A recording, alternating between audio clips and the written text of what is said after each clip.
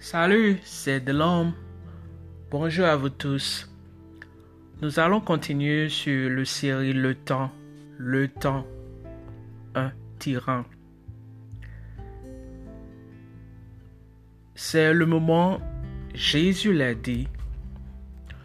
Le temps est accompli et le royaume de Dieu s'est approché. Convertissez-vous et croyez à la bonne nouvelle. Lorsque le Christ a commencé son ministère terrestre, ce sont les premiers mots qu'il a prononcés. À l'évidence, rien ne pouvait mieux définir son ministère que cette saisissante proclamation. Une proclamation comme celle-là, le monde n'en avait encore jamais entendu de semblable.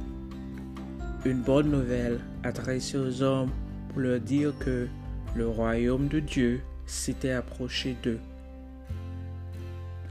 Le temps de leur misère était achevé. Le moment était venu pour eux de reprendre courage et de se faire réjouir, car Dieu avait décidé de venir à leur rencontre. Mais ce qui retient d'abord l'attention, c'est l'ouverture quelque peu mystérieuse de la déclaration « Le temps est accompli ». Que peut-elle signifier? Dans la pensée de Jésus, qu'est-ce qu'un temps accompli? Ici, le mot utilisé pour le temps, c'est en grec kairos, qui signifie non pas une durée, un flux d'événements, mais un moment déterminé, un instant approprié avec parfois en plus une qualification favorable. D'où la pensée sous-jacente que le chaos annoncé par Jésus a été choisi à l'avance, ce qui exprime excellemment la Bible en français courant qui a traduit ainsi notre passage « Le moment fixé est arrivé ».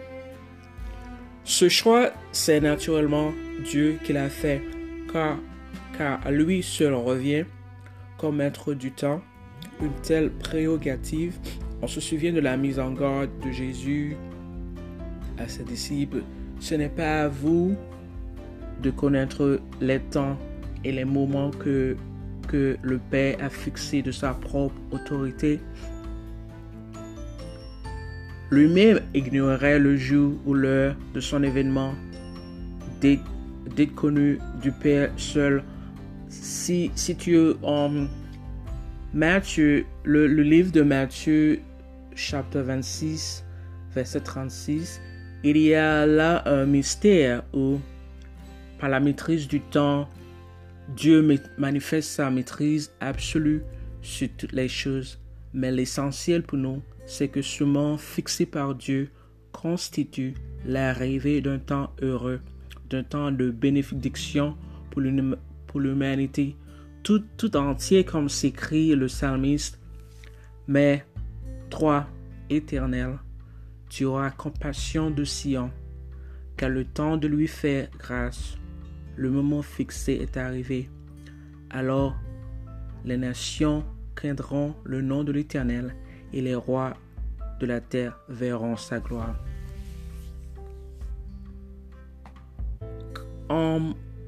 Quand Dieu fait éruption dans notre histoire, c'est de manière tout à fait imprévisible, car le dit le prophète soudain entrera dans son temps le Seigneur que vous cherchez, le message de l'alliance que vous désirez. Mais si l'on s'en tient à la proclamation de Jésus comme cette arrivée du Seigneur, s'opérera-t-elle dans l'ancienne alliance? C'était par des théophanies, c'est-à-dire par des manifestations tangibles, colonnes de feu, colonnes de nuées, tonnerre sur le Sinaï, fumée dans le temple. Ici, rien de semblable. La présence de Dieu, c'est celle de Jésus lui-même, incarné au milieu des hommes. C'est ce que proclame l'apôtre.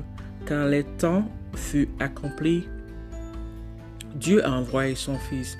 Certes, sa gloire reste en quelque sorte cachée derrière l'apparence d'un homme ordinaire, mais en réalité, Dieu est en lui beaucoup plus présent qu'il ne l'a jamais été par le passé, car Jésus n'a autre que le Fils Verbe divin faire chair.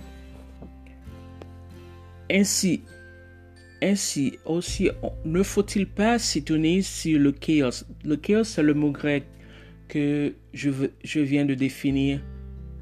De Dieu, le moment choisi par lui pour envoyer le Christ parmi les hommes est toujours salué comme un moment favorable et un sujet de joie.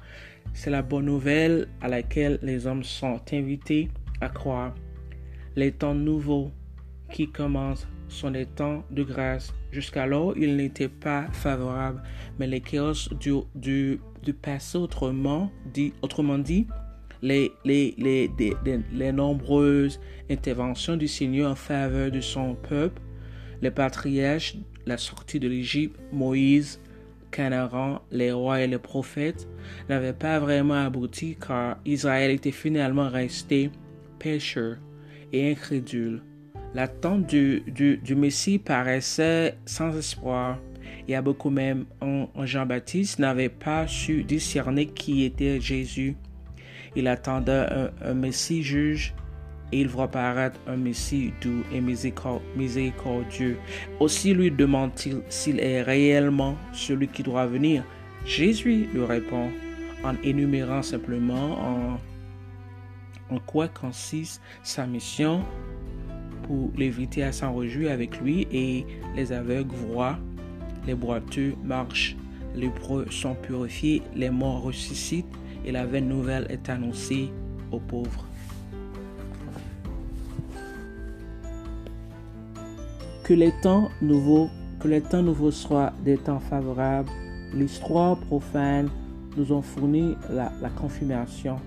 Bien des historiens s'en sont rendus compte que l'époque de l'apparition du Christ est une période heureuse pour l'humanité, marquée par le progrès et la paix et excellence pour la diffusion d'une foi nouvelle comme le christianisme. Ce n'est pas un simple hasard si la naissance de Jésus s'est produite à l'instant exact où l'Empire romain, qui était jusqu'alors une république, et s'est créé sous Auguste. Cet empire qui va achever l'unification du monde préparée par les empires précédents, Babylone, Perse, la Grèce. C'est là un moment unique et d'apogée de l'histoire dont le caractère surnaturel a frappé les contemporains. Ébloui le poète Virgile, aimé d'Auguste, prophétisé dans les mystérieuses 5e épilogue et l'arrivée de l'âge d'or, c'est ce que la fin des guerres imposées par la puissance militaire de Rome.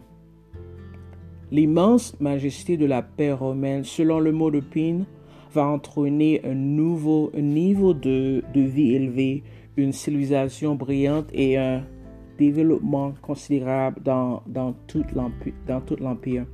C'est donc tout cela qui se trouve également exprimer la parole de Jésus. Le temps est accompli.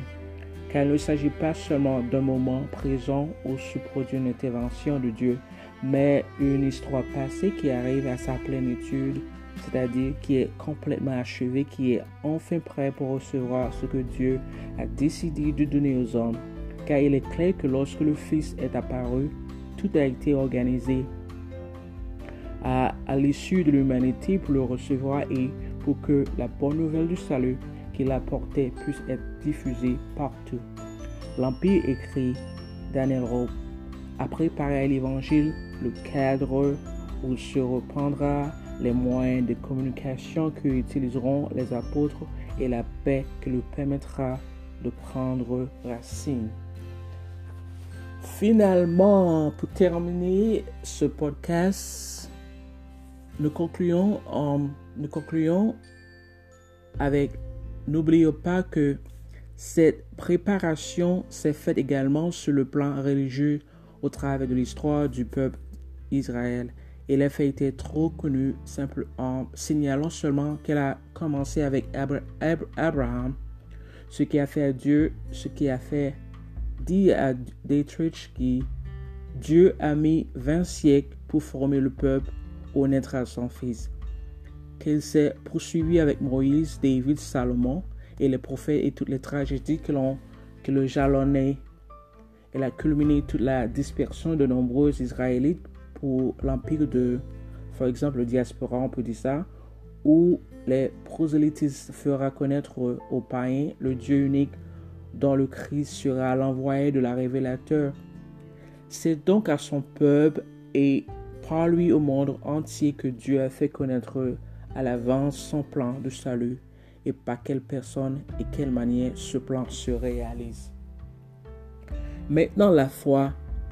On ne peut peut-être pas assez remarquer que la proclamation de Jésus se termine par un appel aux hommes à se convertir. Autrement dit que cet appel est la conclusion, non pas le début de son message. Il annonce un temps favorable et la venue du royaume de Dieu.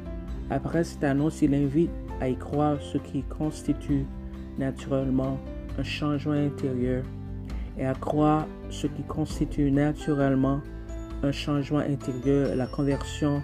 Répétons-le, cette annonce est le chaos, le temps favorable de Dieu, et se convertir, c'est non seulement à y croire, mais c'est se réjouir. C'est entrer dans cette joie du ciel, dont le Père de l'enfant prodigue nous donne un si bel exemple depuis que Jésus a annoncé que le temps était devenu favorable. Cette annonce demeure vraie. Le temps est toujours favorable. On peut toujours y croire. Aujourd'hui, on peut toujours se convertir. Merci. Bye bye.